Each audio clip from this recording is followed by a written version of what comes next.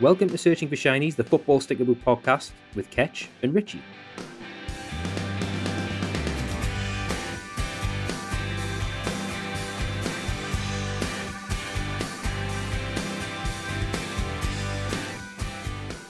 Hello and welcome to Searching for Shinies, the Football Sticker Book podcast. Richie, we're doing the pilot, finally. We're doing it, yeah. Absolutely buzzing to be here. We've put a lot of effort into this in pulling together networks of footballers and digging out stickers out of our lofts and looking through our sticker books. So it's class to finally be on air, so to speak.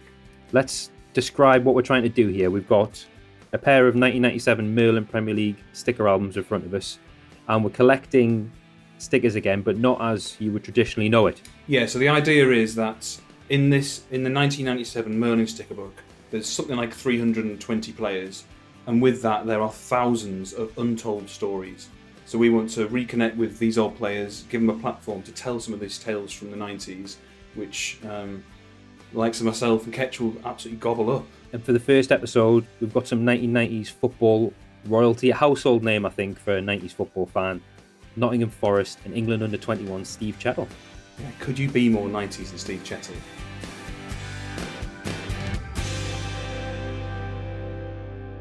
We're joined by someone who appeared in the 1997 Merlin Premier League sticker book. This player made 174 Premier League appearances across 5 seasons in the top flight. He has a League Cup winners medal, an FA Cup runners-up medal, and 2 full Members' Cup winners medals. He represented England at under-21 level 12 times, played for the likes of Ron Atkinson, Dave Bassett, Frank Clark, and Mr. Brian Clough. It is, of course, Nottingham Forest legend Steve Chettle. Steve, welcome to the show. Thank you very much, fellas. Nice to be on. Nice to speak to some other people apart from people in my house. Well, welcome. Thank you very much. So we've got the sticker book here, Steve, and you appear on page 88. There is 16 stickers in our books. We wondered if you could name the other players who appear with you on the Nottingham Forest spread. Oh, crikey. 96-97 season. Mark Crossley. Correct. Alan Rogers. Alan isn't there. No. Is it not? No. 90s. Oh, okay. Here we go then. So, just so you're aware, I've had to go and do some research today on the 90s because my memory is horrendous. Literally is horrendous. My wife tells me all the time I'm horrendous. You don't remember anything. So this is my go-to get out for most questions that you asked me tonight, by the way. So I've got 15 left. You got Crossley, so you got 14 to go. Myself, Manorm, 97. Matthew Louis Jean. No. Andy Johnson. No, you're way out. You need to go. How many years am I out? 96-97 season. Oh, 96. Oh, that's when we had a decent team, was it? Oh no, that was the year after. So Dean Saunders. Yes. Nicola Jurkan. Great one. Yeah, he was off the back of the Euros. A fantastic signing, shall we say. Pierre van Hooijdonk. Not there yet. There was a Geordie. Can you get the Geordie? So Stoney. Yeah, Stoney. One's a Borough legend. Colin Cooper. Correct. Was Des Little still there then? No. He might have been. He's not there as a sticker. Only 16 Can I claim the shiny tricky tree? You're missing an absolute Forest legend. Oh, really? Yeah. Yes. Okay. I thought it was late. I thought you'd already left by then. I should have done more research, shouldn't I? It's fine. We can help you out. How many left? Scottish midfielder. Scott Gemmell. Yeah. Double barrel name guy. Chris Park Williams. Yes. Yeah. Kevin Campbell there then, was he? Yeah. Someone who scored 2 or 3 incredible free kicks in 1 year. That's my memory of him. Ian Wone. Yeah. One player's son is doing very well in the modern game. Oh, wow. Crikey. Scandinavian. Oh, Alfie and Lars. Were they both there, were they? Alfie Inge Haaland and Lars Bowen. He left Lars. Lars isn't there, yeah. Lars isn't there. Yeah, but he comes later. Who was that? So how many is that then? That must be it, surely. Come 12. on. You're missing 3. All 3? Forwards. You're missing a Dutch winger, stroke forward. Brian Roy? Yep. Yes. 2 to go. Oh, should remember Brian. See, if you'd have got Norm on this, Norm would just crack through him, seriously. His memory's unbelievable. And more forwards, you say? 2 forwards, yeah. 1 Londoner, 1 guy from Oxford. Chris Allen? Yes. Yeah. Jason Lee still there, is Yes. he? Yeah. Okay, crikey. That's taken an hour. That's an hour gone. It's been great having you on. Thanks, bye. The next question was going to be, are you in touch with many of these guys? Obviously, we know you're in touch with Crossley, but... I speak to Norm, still speak to Woney occasionally, still speak to Colin. Wish Kevin Campbell happy birthday a couple of weeks ago. Mm-hmm. But it's like most things, fellas, to be fair. People do the time together, they promise to keep in contact. And now it's a little bit easier now with social media and everything else, but people just do go their separate ways. But I was very close with Coops, played 21s with Coops. Obviously, he came down, went from Middlesbrough to Millwall, and then we took it from Millwall. And we got family who are very similar ages. So the kids are similar ages, and we got along really, really well. So he was my roommate for a few years. Mm-hmm. So he's probably one of my best mates. Like I say, Norm was a part of the furniture like myself until we left in '99, around about the same time, the same as Woney. But, people, life goes on. But like I say, they're probably the three people that I keep in contact with the most. Did you ever get a testimonial, having done the... I did get a testimonial. Yeah, 1999 I got a testimonial. The year after Piercy had his against Newcastle, sellout. I had an injury. I didn't play in that. I had a hernia. But mine was the year after. We played Leicester. The week after they just got beaten in the League Cup final by Spurs, which was a bit of a kick in the teeth. But to get granted testimony is a big honour. I think there was about 7,000 or 8,000 there, which is perfect for people to turn out to watch me. So yeah, it was a good career, and the end of it all was a testimonial. But some ups and downs, shall we say? I've got that you played 527 games for Forest in what must be about 13 seasons or so. It was 13 and a half. I left in '99. I went there in '85 straight from school. Mm-hmm. So I'm my first pro in '87. I made my debut then as well. So I think third all-time list behind Bob McKinley, who had hundreds and hundreds more games than myself, and Ian Bowie, who's got a handful more than me. But I got 6 more than Stuart Pearce. Funny enough, the next question was going to be a little quiz question. Who got the most? So your memory isn't that bad. Bob McKinley, No, I checked that as 692 well is the number I've got for him. Yeah. You played under some unbelievable managers at your time in Forest: Brian Clough, Frank Clark, Stuart Pearce, Dave Bassett, Mickey Adams, Ron Atkinson, David Platt. But, there's only one place we can start. Tell us all about Mickey Adams. I thought you were going to start with David Platt, the reason why I left. Oh, dear. Well, we can do both. But obviously the big man, Richie's from Middlesbrough, legend of the 90s. Can you remember the first time you met Cloughie? I do. It was myself and Phil Starbuck. We'd just signed associate schoolboy forms at the age of 14. And this man is obviously... I'd been to watch Forest since they were in the second division in 1976 with my dad and watched them play European Cups. I saw them beat Liverpool at home in the first round of European Cup. Obviously watched them on the TV for the European Cup finals. But to meet him himself was a bit scary. We went in there, sat down, he had a conversation about the football club and everything else. And on the way out, he said, "Lads, have you taken anything?" And I was petrified. I went, No, Mr. Gough, not a thing. Phil Starwood said, "Yeah, so do I. I've nicked an ashtray." I was thinking, where'd you go from that?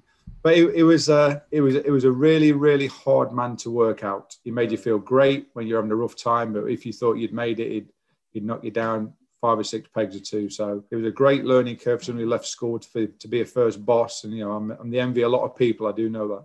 We had Martin Scott as a guest on a future episode of our podcast. He came on loan to Forest in the late 80s. I was there, yeah. He told us a story about bibs, and we were wondering if you could verify this. He said that Cloughie would throw bibs into the middle of the dressing room, and if you didn't get one, you didn't train. Did that ever happen to you? I don't know. Don't remember that. So must be one of Scotty's special sessions. Well, he never played actually for Forest, so maybe that tells us something. He said that if you didn't get one of the bibs, you were told in no uncertain terms to F off out the room, basically, and you didn't get to train. Well, when you were injured, you were surplus to requirements because you used to lock the physio's room door. He said, you used to be injured, you might as well go home. So that was one way of getting people fit, I suppose.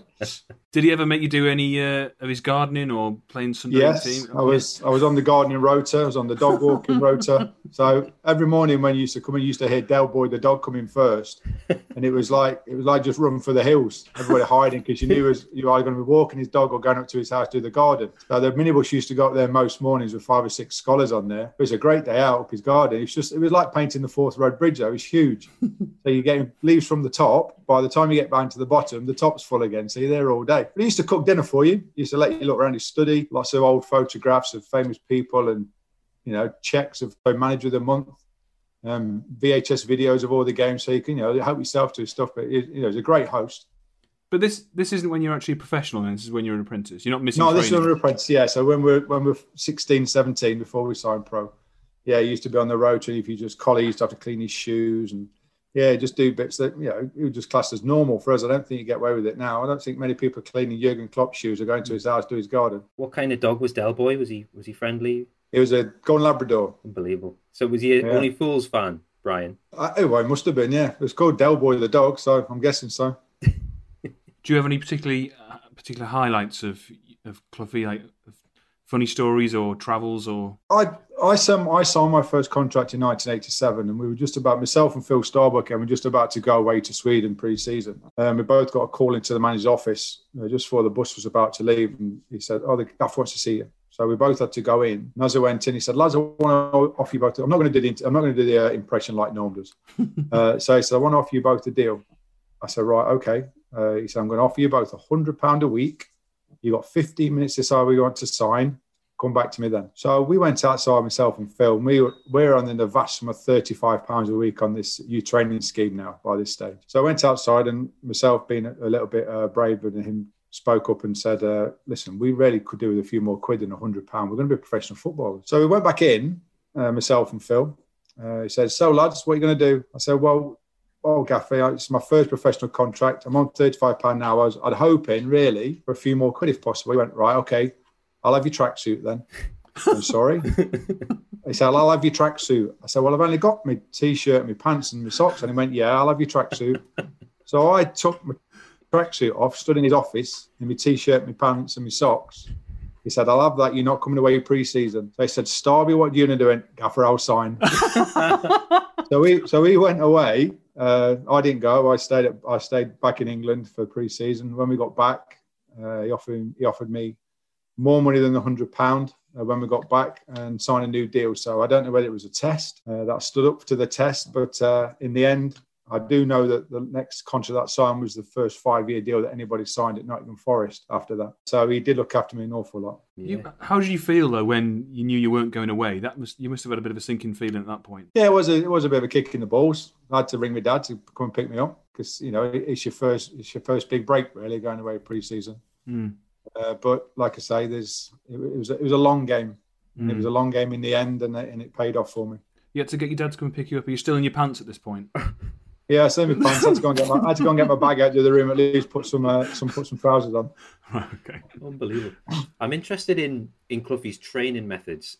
All we hear about his training is sometimes it would be a walk down the Trent and that, go home lads. He seemed to have an house for no one when to rest you and no one when to run you. How did you find it? I don't know when we were going to be ran because I've never in any of those sessions. We would literally walk from the ground, come hell or high water, sunshine, rain, snow. Always walk down the river as players, get to the training ground, do a couple of laps with Liam or with Archie Gemmell around as a train, do a few little what they call doggies, 5-10 metre runs. And then it was 5-a-sides. But we only had the tiny little goals, which would be probably 3 yards by 2 yards to play with.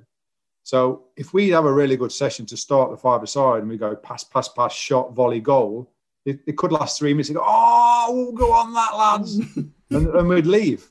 So that would be a session. We said, "Well, we've only been here 20 minutes, Gaffer. Then come on, we'll go in." Then some days we'd go walk down the river. In the winter, we'd go for a cup of soup at the cafe at the end of the bridge of the River Trent. If it was nice in the summer, we'd go for an ice cream. We'd just go for a walk. One day when near the end of the Gaffer's reign, they brought some fitness people in. And next door to training grounds, a place called Lady Bay, which had an indoor tennis court in. So the guys set up with all their dumbbells and their weights and all their training mechanism. When the Gaffer came into the indoor tennis arena, he looked at it and went, "What's this? I'm not having this." And we walked out, went to play 5-a-side again. So the training methods were kind of, not a limit, I wouldn't say, but I think they got to a point where, like I say, Premier League came in, Arsene Wenger came in, the game changed and we didn't adapt and it kind of bit us on the ass. You talk about going for walks along the Trent.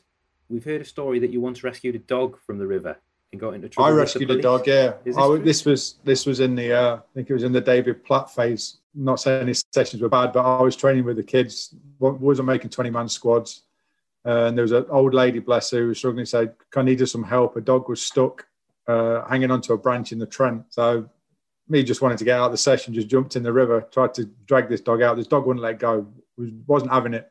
So I had to haul this dog out the river, got it out. This lady got a dog, went away. I went back to training. I didn't go back to training, so I went back to the dressing room to go and get changed. So I'm soaking.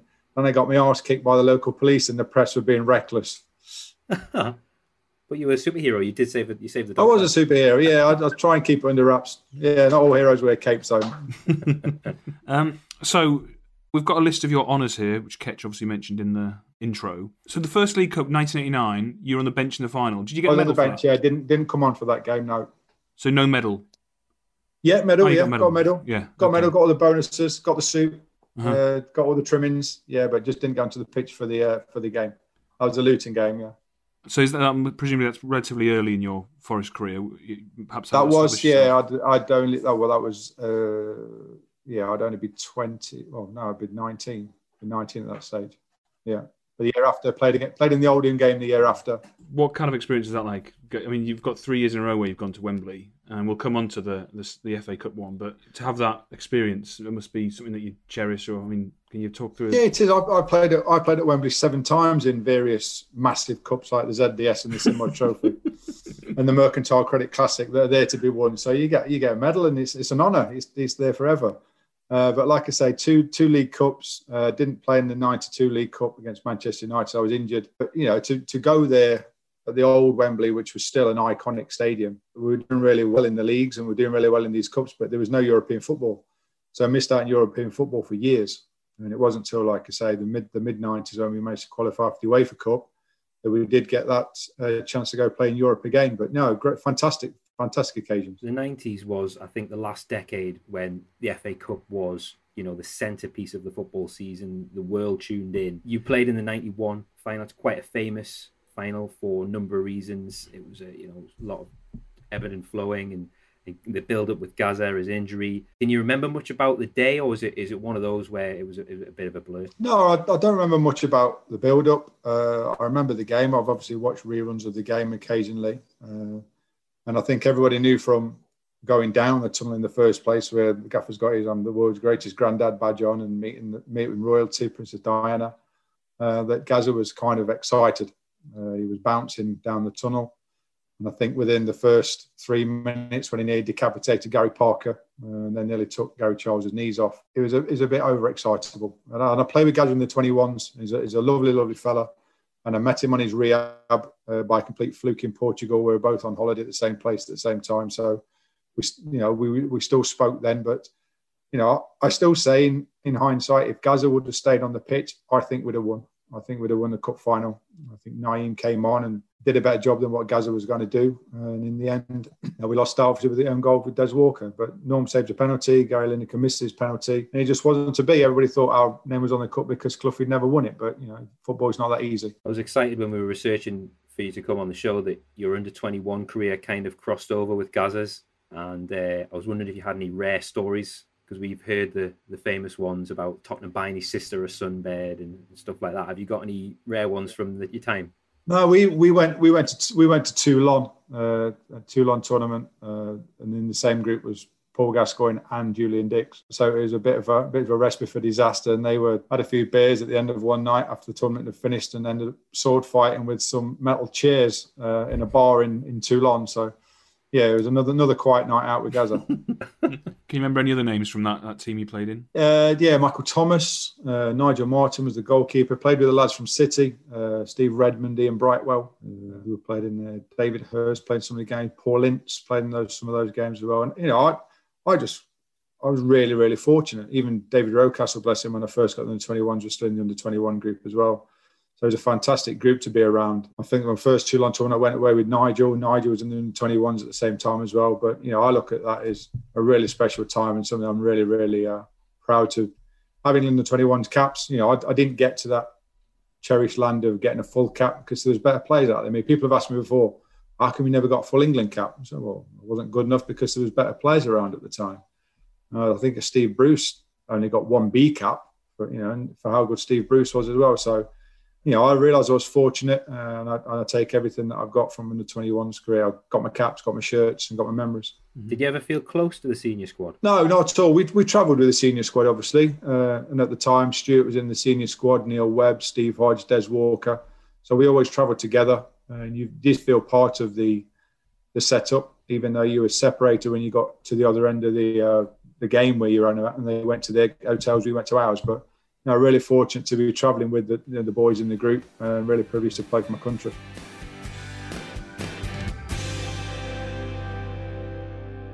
So we are a brand new football sticker book podcast, and incredibly, we've managed to secure a sponsor before we've even gone live with an episode. And it couldn't be anyone better. It's Topps Match Attax, who were the company that bought Merlin at the end of the 90s. Now they do the Match Attax range, they do the Champions League stickers, and they've agreed to support us and sponsor our podcast. And they've even sent us some merch, haven't they, Richard? They have, yep, and it's fresh out the box. It smells glorious. And we're going to open some stickers, aren't we? So here goes. So these are the 2020-2021 Champions League Match Attax range for the Champions League sticker book. And we're going to open our first pack here. We're going to attempt to complete a sticker book each for the 2020-21 season. We haven't got long left, so we better get a move on. Richie, are you opening? I am, yes. And I've started off with N'Golo Kante.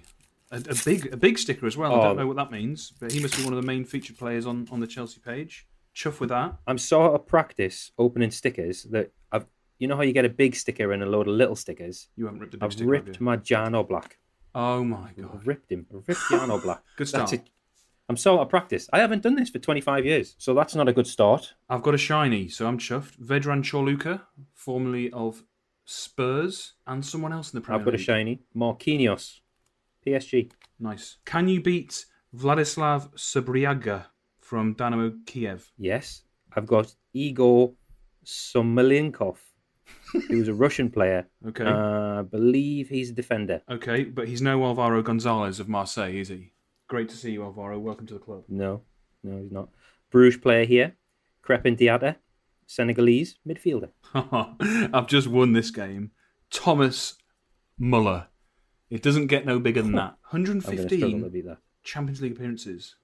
I Phenomenal. have Ajax midfielder Jurgen Eklenkamp. Infamous. Dutch. And I've got, of Shakhtar Donetsk, Manor Solomon, Israeli. Handsome chap. I've got a Michelin midfielder here who's never played in the Champions League yet, and he's never scored a goal in the Champions League, obviously, because he hasn't played. Pione Sisto. I've got another debutant here from Sevilla, Brazilian Diego Carlos. Nice. Very good. I've got Wojciech Szczesny, Italian player. Wow. Polish. Right, I'm into the big boys now. The one and only Mr. Paul Pogba. Oh, are you kidding me? This is an incredible pack. I've got a very rare sticker. Dodo. Defender. And I think he's is he a Shakhtar player? It doesn't say the team. You've got so to work I'm guessing it's guesswork. Is it an orange kit? Yeah, Eastern European. Yeah, if it says something like Jetap on the badge, it's them. I'm going to reel off my last two here because I'm going to save the best to last. I've got Abou Diallo from PSG, French chap, and then I have a Champions League winner in Mr. Boring, James Milner. Oh, you've had a fantastic in. I got two more go. I got Lazio player Francesco Asaribi, and I've got a Zenit player Alexei Suterimin, midfielder. My packet was shocking. Thank you, Topps. Much better. Get and in I there. ripped Jan Oblak, which I'm pretty must do better. Next week, I will not be ripping my big sticker. Right then, let's get back to Steve Chettle.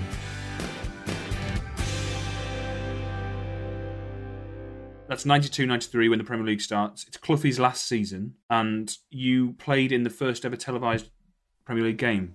Do you remember who? Yeah. Do you remember who it was against? Yeah, it was Liverpool. Yeah, Liverpool. What was the score and who scored? I think Teddy Sheringham scored 1-0. See. And this is a game where Mark Crossley steps out of his comfort zone and makes a really rash statement saying, "Lads, I fancy us to do well this season." He's only ever said it twice, that year and the year when we got relegated. The last time when we beat Coventry the first day of the season, said it twice. So as soon as he starts to spin, you just have to jump on and keep your hand over his mouth. Yeah, Liverpool at home, in front of the TV crowd. Great game, great occasion. And then it didn't get much better than that, to be fair. I think at the start of that season, you sold Des Walker and Teddy Sheringham. Yeah. What must you been thinking when you see names like that leaving the club? Well, Des went out to Italy, I think. And, Des was a fantastic fall for myself. People shout you never beat Des Walker. It's probably because they'd normally beaten me. But Teddy came in and we lost Teddy really early. We didn't really replace enough, and we just didn't get the goals. We didn't get the goals that we needed to win games, which is always the hardest bit. You know, if you can keep clean sheets, you're going to get a point. But we were playing catch up very, very early on. Didn't score enough goals. I think Gary Bannister was there then, was he? Kind of that first year. So, you know, we didn't get a lot of goals, and that probably cost us as well. Remind us, did Brian Clough say that he was going to leave at the end of that season? And then did that put a bit of extra pressure on you, do you think? Just give him a good sense. I don't know. I think everybody could see he wasn't well. You could see physically he didn't look great. He started to look old and started to look tired. And I think if we'd have won the FA Cup the year previous, I think it would have packed in. Got out on a high, but you know, I don't think it was his way to give in. But he had to, for his own reasons, for personal reasons, for health reasons, to do what he had to do. And it was just unfortunate that it happened that way around. You know, but I don't think it'll ever happen again where a team gets relegated and the fans of the manager that's just been relegated are on the pitch trying to carry him off, you know, like the king. It will never happen again. Did you talk as players during that season and say, "Oh, the gaffer doesn't look right here"?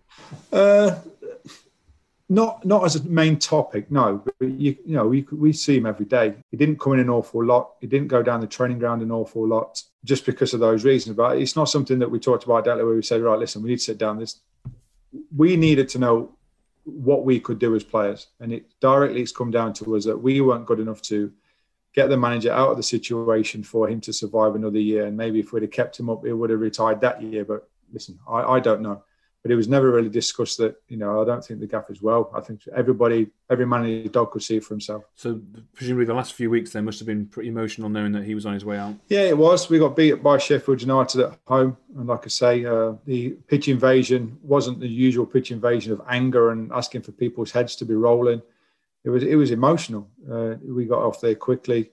You know, he came back out and said bye to everybody as he would. And it was an emotional time. But, you know, as a football club, it was an end of an era and something had to happen. And like I say, it was the hardest job for somebody to follow Brian Clough's footsteps for what he's achieved at the football club for so long. To bring in the guy that he did was a masterstroke. And was a great year after that as well. Obviously, going down, you lost a few big names. Roy Keane left. That must have been tough seeing players like him moved on. Can you talk a little bit about Roy? Obviously, he went on to become one of the best midfielders the British game has ever seen. Did you recognise that in him as soon as you saw him? Yeah, Roy came over. I think it was one night we were playing Liverpool away, and there's this. Well, he wasn't even a big kid then. He was just this strong-looking, wiry Irish boy that we didn't know who he was. You got on the bus with a carrier bag with a pair of boots in. And when we got to Anfield, this kid's playing. And we thought, what's going on here? And this kid, well, we only knew he came from Cove Ramblers for very, very little money. But you could see a talent in him straight away. He was unbelievable. He could play centre midfield like he did most of his career. He played right wing. He played centre back. He could play anywhere. I'm sure if you asked him to play in goal, it'd have been fantastic. He's one of the best players I've played with. He was a fantastic talent, but like I say, he had to go. He had to go into better things, and he didn't do bad for himself. What was his relationship with Cloughie like? I'm not sure, in all honesty. Roy obviously came to Nottingham from Cork. I think Nottingham's a tad more lively than Cork. He enjoyed the hospitality that Nottingham provided, shall we say. And he did like a quiet night out, which normally turned out into a louder night. But no, he enjoyed himself in Nottingham. He did really well for Nottingham Forest, scored some great goals for Nottingham Forest. And he had a really good time with us. But like I say, he was always going on to bigger and better things. As the local man in the Forest team then, Steve, did you show Roy the local sites? No, I was happily settled by that stage. Thank you very much. I've been out on Christmas dues with Roy, and that was just one night of the year. I don't know what it'd be like going out once a week with Roy. I don't know where I'd coped. Yeah, puts away the Guinness, yeah? Well, most things, to be fair. Okay. Fair enough. I was surprised by that, actually. I had in my head that he would be the consummate professional. I'm not saying that he's been unprofessional there, but, I think in the latter part of his career, I did think he turned to that ultimate professional. I think the tag of being a Manchester United player and all the trimmings that go with a Manchester United player. And obviously when he went up there, he was a well-established player, but he wasn't the big fish that he was obviously in Nottingham. And whether he could hide himself a little bit. And then I think he grew into this role of this professional footballer later on in his career. It's hard to imagine him as a young player, but was he? I love watching him and I love listening to him talk about football now on Sky. Was he cantankerous? Could he be a bit moody? What was he like as a kid? Absolutely. He was opinionated. He was feisty. He was fierce. He was a born winner. He hated losing, even in five-a-sides. Yeah, you could see he had all the trimmings to be successful. But yeah, he always had an opinion right from the beginning. I don't think he's never been backwards or coming forwards, and he's still not. So moving on, you've already mentioned that you made a good appointment. So Frank Clark then joined the club after Cloughie in 93-94 when you're in the old Division 1, what is now the Championship. Yeah. Collymore, Colin Cooper and Bohinen also joined that year, and it was a pretty good year. It was a great year. It was a huge transition period. I think Des Little signed that year as well. We took him from Swansea. It was another massive addition. But when Frank came in, he brought a fitness coach in with him, and we didn't know what a fitness coach was. So there was a guy called Pete Edwards whose background was athletics, and he had this massively scaled pre-season plan for us, and we could only do half of it because we were so unfit. We'd never had anything like this before, and it took us a bit of time to get going. But when we did get going, we roared through that league. I know we only finished runners-up, Palace, but it was a great time, and like I said, I reforged that relationship with Colin as well. So it was a really enjoyable year with Frank. Well, a few years with Frank, to be fair. Colin Moore joined that season. Was he another one that immediately hit the ground running and you thought we got a great player on our hands here? Stan, I've said this before and I've said this in interviews on podcasts and newspaper articles and everything else. That in my opinion, Stan is the best player I've played with. Stan Collymore is my equivalent of the original R9 Ronaldo. He had everything. He was a bit barking mad. Don't get me wrong, and he was another one where he was very selfish in what he did, but he had to be that person to get where he was. And like I say, that year when we got promotion, that year in the Premier League, he was scary. For 2 seasons, he was scary. I think he scored 50 goals in 2 seasons with us, and it was unbelievable. That's amazing to compare him to R9. Why do you not think that he hit the heights that he maybe should have? I don't know. I think it's well documented that Stan has said he's had demons before, and I think from when I hear him on the radio, I think he's a fantastic interviewer. I think he does fantastic articles for the radio, and I think he's very, very articulate in what he does. I think he's learned to do that. I think he was completely raw in what he did. I've seen him stick one on Alfie Inga Haaland on the training pitch, to be fair, when things weren't going well, part of the course. But no, Stan was like I say, he was an unbelievable player. He was big, strong, scored left foot, right foot. He was quick. Could head the ball. He had everything that a decent centre forward had to be. So you've come up with players like Colin Moore, yourself, Colin Cooper, Lars Bohinen into the Premier League and finished third. Did you see that coming? No, not at all. We fancied us. We went away to Manchester United and won 2-1. I don't think United had been beaten or conceded a goal in since Christmas or whatever it was, and that was a huge game. Like I say, going to Spurs and winning 4, we just played some really, really attractive football. And at times, it was more of, even in the first division when Stan was playing for us, it was like, you've seen Team Wolf, where you just give him the ball and just stand on the halfway line, wait for him to score, and we'll wait for kickoff. It was like that having Stan at times. So he was that good. We just used to try and get the ball to Stan and then just let him get and do his thing. So obviously you've played under Cloughie, who's unbelievably successful. And fitness aside, you've mentioned that already. What did Frank Clark do differently then? Was it tactical, or how was it different with him? Yeah, we did analysis and opposition. We did set plays. We did all the things that probably all the other clubs were doing years before us.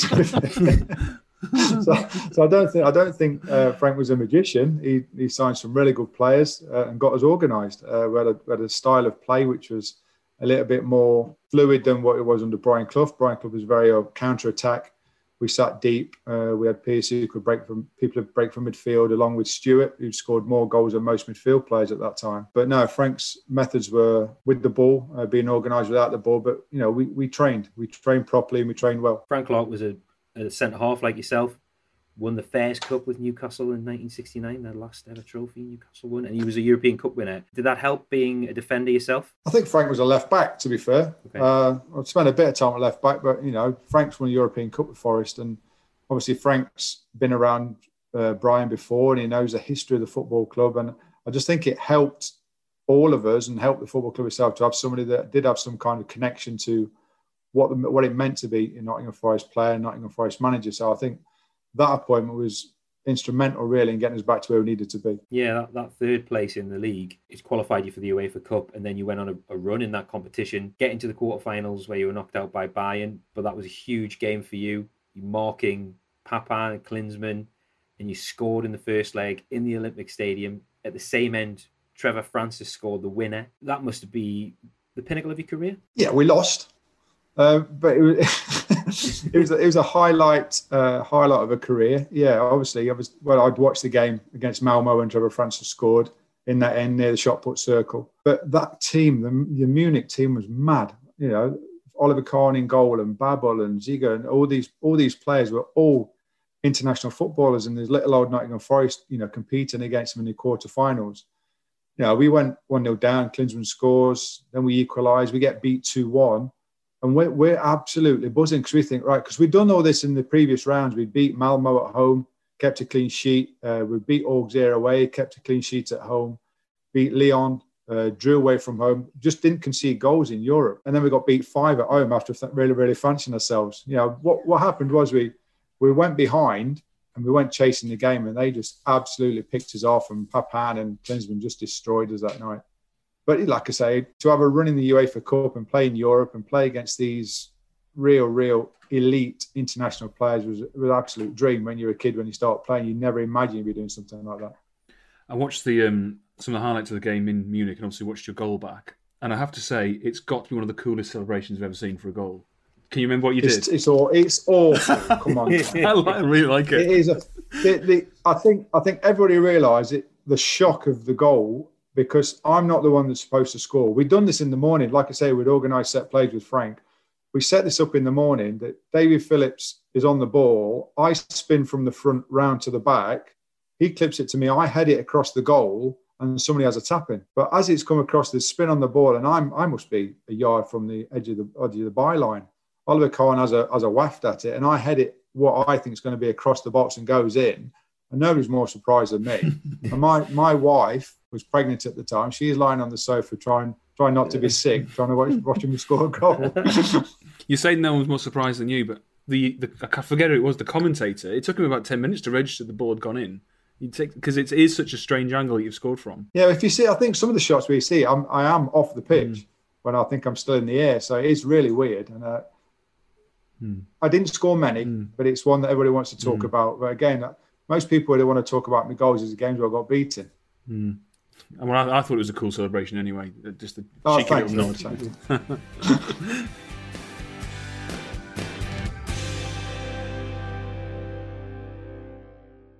It brings us round nicely to 96, 97, which is, you know, the crux of our podcast. We're looking to speak to players from the 97 book. So the season started with a 4-1 loss at home to Sunderland. That's got to be alarm bells ringing, hasn't it? Whatever losing to Sunderland. We lost to most people, to be fair, Matt. But Sunderland had just come up as well. Yeah, well, like I say, I can't honestly remember the year. I've done some research. I put some bits and pieces down, the people that came in. All I put down is we finished last. That's just as much as I want to remember. But I'll have a go for you. I think we only won 2 games in the first 15 or something like that, and we're always up against the 8 ball, really behind it. And it was really tough. We never got any momentum. I think we won 1 game maybe every 5 or 6, and you're never going to stay up. I think Stuart Pearce takes over in December. So presumably Clark was sacked. Yeah, obviously Frank, the results weren't great. Stuart came in. Stuart was obviously player coach, but it was a weird one then because Stuart still kept himself in the players' dressing room. So it was a real weird having the manager still getting changed next year and still training alongside you and then going back to the dressing room after. And there was no kind of real release for you. You know what players are like. Players want to piss and moan about most things, and normally it's about the manager. And when it's sat next to you and things aren't going well, you normally want to speak to somebody about something, and you got to be really careful your P's and your Q's and what you're saying. So it was really a bit weird. He took over in December. He actually won January Manager of the Month. So. Yeah, I know. Like I'm saying, you have that normal manager comes in, Stuart Pearce is your manager. You know, is it indirectly you try a little bit harder? I think we even got a result against Arsenal at home. But in the end, weren't good enough to stay in the league that year. There's a story about Stuart Pearce agonising over the team, only for his wife to point out they had 12 men on the pitch. Does that sound like Pearcey to you? Possibly. He'd have been in there twice. Okay. Apologies, we've invited you onto a show that talks about the season you finished bottom of the league. That's just a coincidence, I'm afraid. But like you said, you bounced back thanks to the goals of Kevin Campbell and Pierre Van Hooijdonk. And then the summer of 98 got really interesting because a lot of players started to leave. Van Hooijdonk tried to leave and was told in no uncertain terms he couldn't, and then he went on strike. Yeah, well, Colin left, Kevin left, who were two massive attributes to our team. And Pierre, so he says, was promised things from the board to replace Kevin for better. We didn't obviously replace. Pierre took a stance to stay away. So he did that. We had a phone call when Pierre wanted to come back from the manager saying, listen, Pierre wants to come back in. Would you be prepared to meet him? So, I was captain at the time and said, yeah, I'll be prepared to meet him. I'd have to come in and sit down with the rest of the boys in the dressing room and say his reasons why. We understood his reasons why, but we just didn't see the stance that he took was the right one to try and help everybody else. So a few people said some things. I think Stoney got some stuff off his chest. I think Jeff got some stuff off his chest. I tried to stay there and try and be impartial because obviously he's come back in this. But, he had his strike period. He came back. And then obviously when he did come back and celebrate a goal against Derby, he celebrated by himself. So it was a bit of a strange one for him. He must have felt really strange as well. It was strange for us, but he must have felt really weird coming to a dressing room and trying to explain himself and then play in front of a set of 20,000 fans that were baying for your blood as well because of what he did. So when he returned, was he blanked in the dressing room by his teammates? Not officially blanked, I think, because in the dressing room, it was tough. Like I say, people had their say with him. But on the pitch, we still got to try and fight for survival and try and make the best of a bad situation, which is what it was really. What was it like the year before with the signs that? I mean, obviously he's annoyed, he's gone on strike. Did that surprise you? Was there sort of behaviour before that which suggested he was a bit of an oddball, or? No, but from what I understand, he was a bit of a hothead at Celtic as well. I've heard stories that he's done things at Celtic which aren't supposed to be done, shall we say? But I didn't see it coming. No, obviously we had a great year. Himself and Kevin were fantastic players, scored lots of goals, got us where we needed to be. But listen, continental players are very headstrong, very opinionated, and in the end, basically do what they want to do. We're very conservative, the English, and we stiff upper lip and just get on with it and everything else. But continental players have a bit more bigger bollocks, shall we say.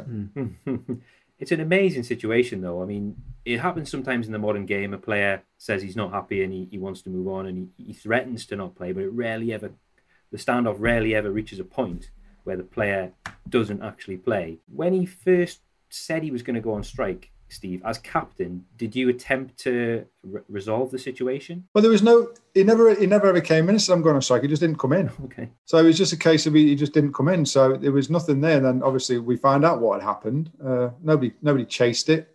Didn't really know what to do, to be fair. And then, like I say, I just got the message they wanted to come back and try and explain himself. And then we had to deal with the consequences of that afterwards. What was Dave, or I believe he likes to be known as Harry Bassett, like? Harry talked an awful lot. I liked Harry. Harry was really good for me. He did great for me. He even rescued me in '99 when I was struggling for a club when the Platt era arrived at Forest. But Harry was good. Harry was great in the Championship. I think the Premiership was maybe a step too far for Harry and, of how the game was. But Harry was really good with me. I enjoyed working with him. I enjoyed working with him at Forest and at Barnsley. But the biggest problem he had with Harry was half-time. Harry'd come in at half-time and try and iron out any problems, but he wouldn't stop talking from the minute you sit down till the time when the bell goes. So you ain't got a fucking clue what's gone off at the beginning of the conversation. Just have to try and work it out for yourself. That rings true. I can picture his conversations on Match of the Day where he just keeps on going and going and going and going. Yeah. Can't get a word. There's times in the dressing room when Jeff Thomas just said, Harry, take a fucking breath.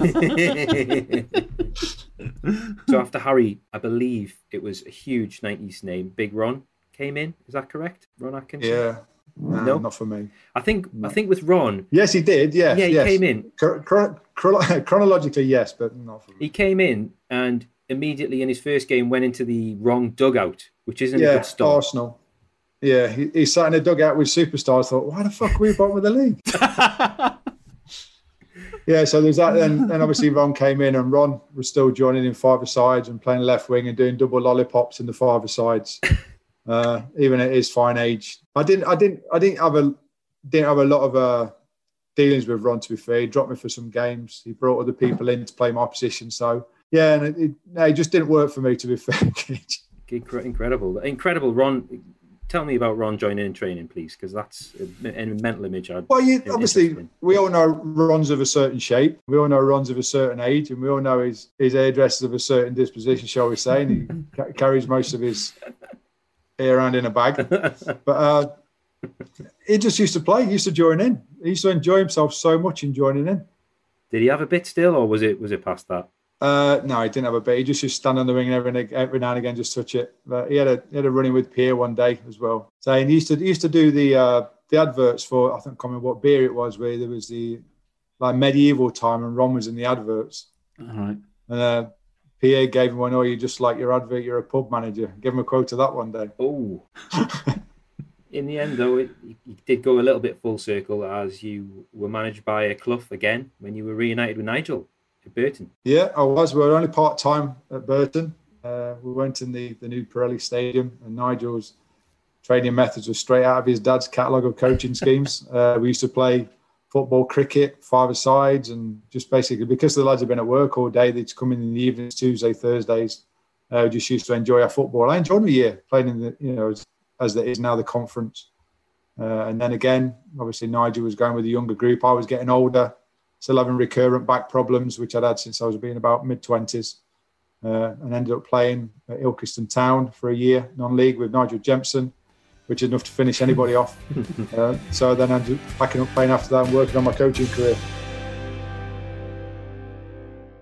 Tell us about your recent fundraising efforts then. You're obviously involved at Basford FC, and we're going to donate to your charity efforts. You're looking to raise £10,000 for Mind and for the club itself, which does great things in your local area. It does. There's two sides to the football club. Basford United Football Club is obviously the first team and the academy that we run as well. But Basford United Community Football Club is the junior section. Obviously, football at the moment is on its knees.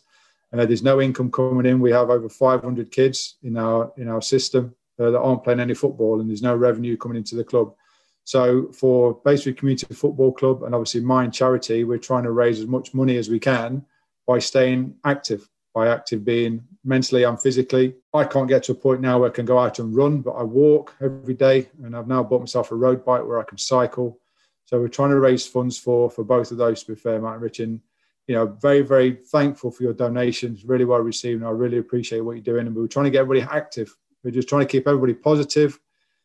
Being exercised physically is also great for you mentally. Just get out there, grab a mate. You're allowed to walk with one mate. Grab a mate, have a talk, have a walk. So important. And exercise is really key. And that's a great thing that you're doing. And we'll put full details in the show description. So if people want to donate, having enjoyed listening to you speak, then they'll be able to do that. Thank you very much. Cheers, fellas. We've got a few sort of leftover miscellaneous questions, which I wouldn't mind. Just one which I don't know if it's an amusing one or not, but when you're Forest captain, have you put yourself on penalties? Yes. Because I've seen you smashing in with your left foot. I could never get on penalties while Stuart was here. I could never get on penalties while Pierre was here. So during that season, I scored 2 penalties. I even remember them both, one against Villa, one against Southampton. And I was always 50-1 first goal. My uncle every game put a pound on me, 50-1. And won twice in the season. So happy days. You didn't tap it in either. No, it wasn't cultured, shall we say. It was never going to be short of the line. One thing also that we want to ask everyone who comes on our show, bearing in mind this podcast is called Searching for Shinies, we'd like you to tell us who your shiny would be. So this is the best player that you've played with or against in your career. Stan Collymore would be a big shiny that I played with. And Eric Cantona would be the biggest shiny I've played against. Wow. Unbelievable. Eric Cantona literally had everything. You wouldn't realise how big Eric Cantona is. I'm 6'2", and he was bigger than me, wider than me. Listen, everybody's seen it on the TV and everything else. He was unbelievable. And to go that year when we beat United away 2-1, when they'd been beaten all year, to beat them in that fantastic year we had was great. It was really, really great. Yeah, they don't get much shinier than Eric. No, true. So that was Steve Chettle and just the 319 players left to go, and how good it is to have the likes of Cloughie and Gaza covered in our pilot podcast. It's an amazing start, but now the journey has begun. We've done our pilot episode, we've got Chettle, we need to try and find the other 319. So if you know a player in the 1997 Merlin Premier League sticker book, please get in touch. I've scanned the entire book on our website, searchingforshinies.com. You can tweet us at the Shiny Pod or contact us on Instagram at the Shiny Pod. And if you've got any old 1997 Merlin Premier League stickers, gather and dust in the loft, send us them in, because we're also trying to complete our physical book too. Please subscribe to the podcast, rate us. We'd love a shiny 5-star review, and tell anyone else who you might have done swaps with in the playground 25 years ago. They might appreciate an hour and a bit of Steve Chell chat. Thanks everyone for listening, and we'll see you again next week.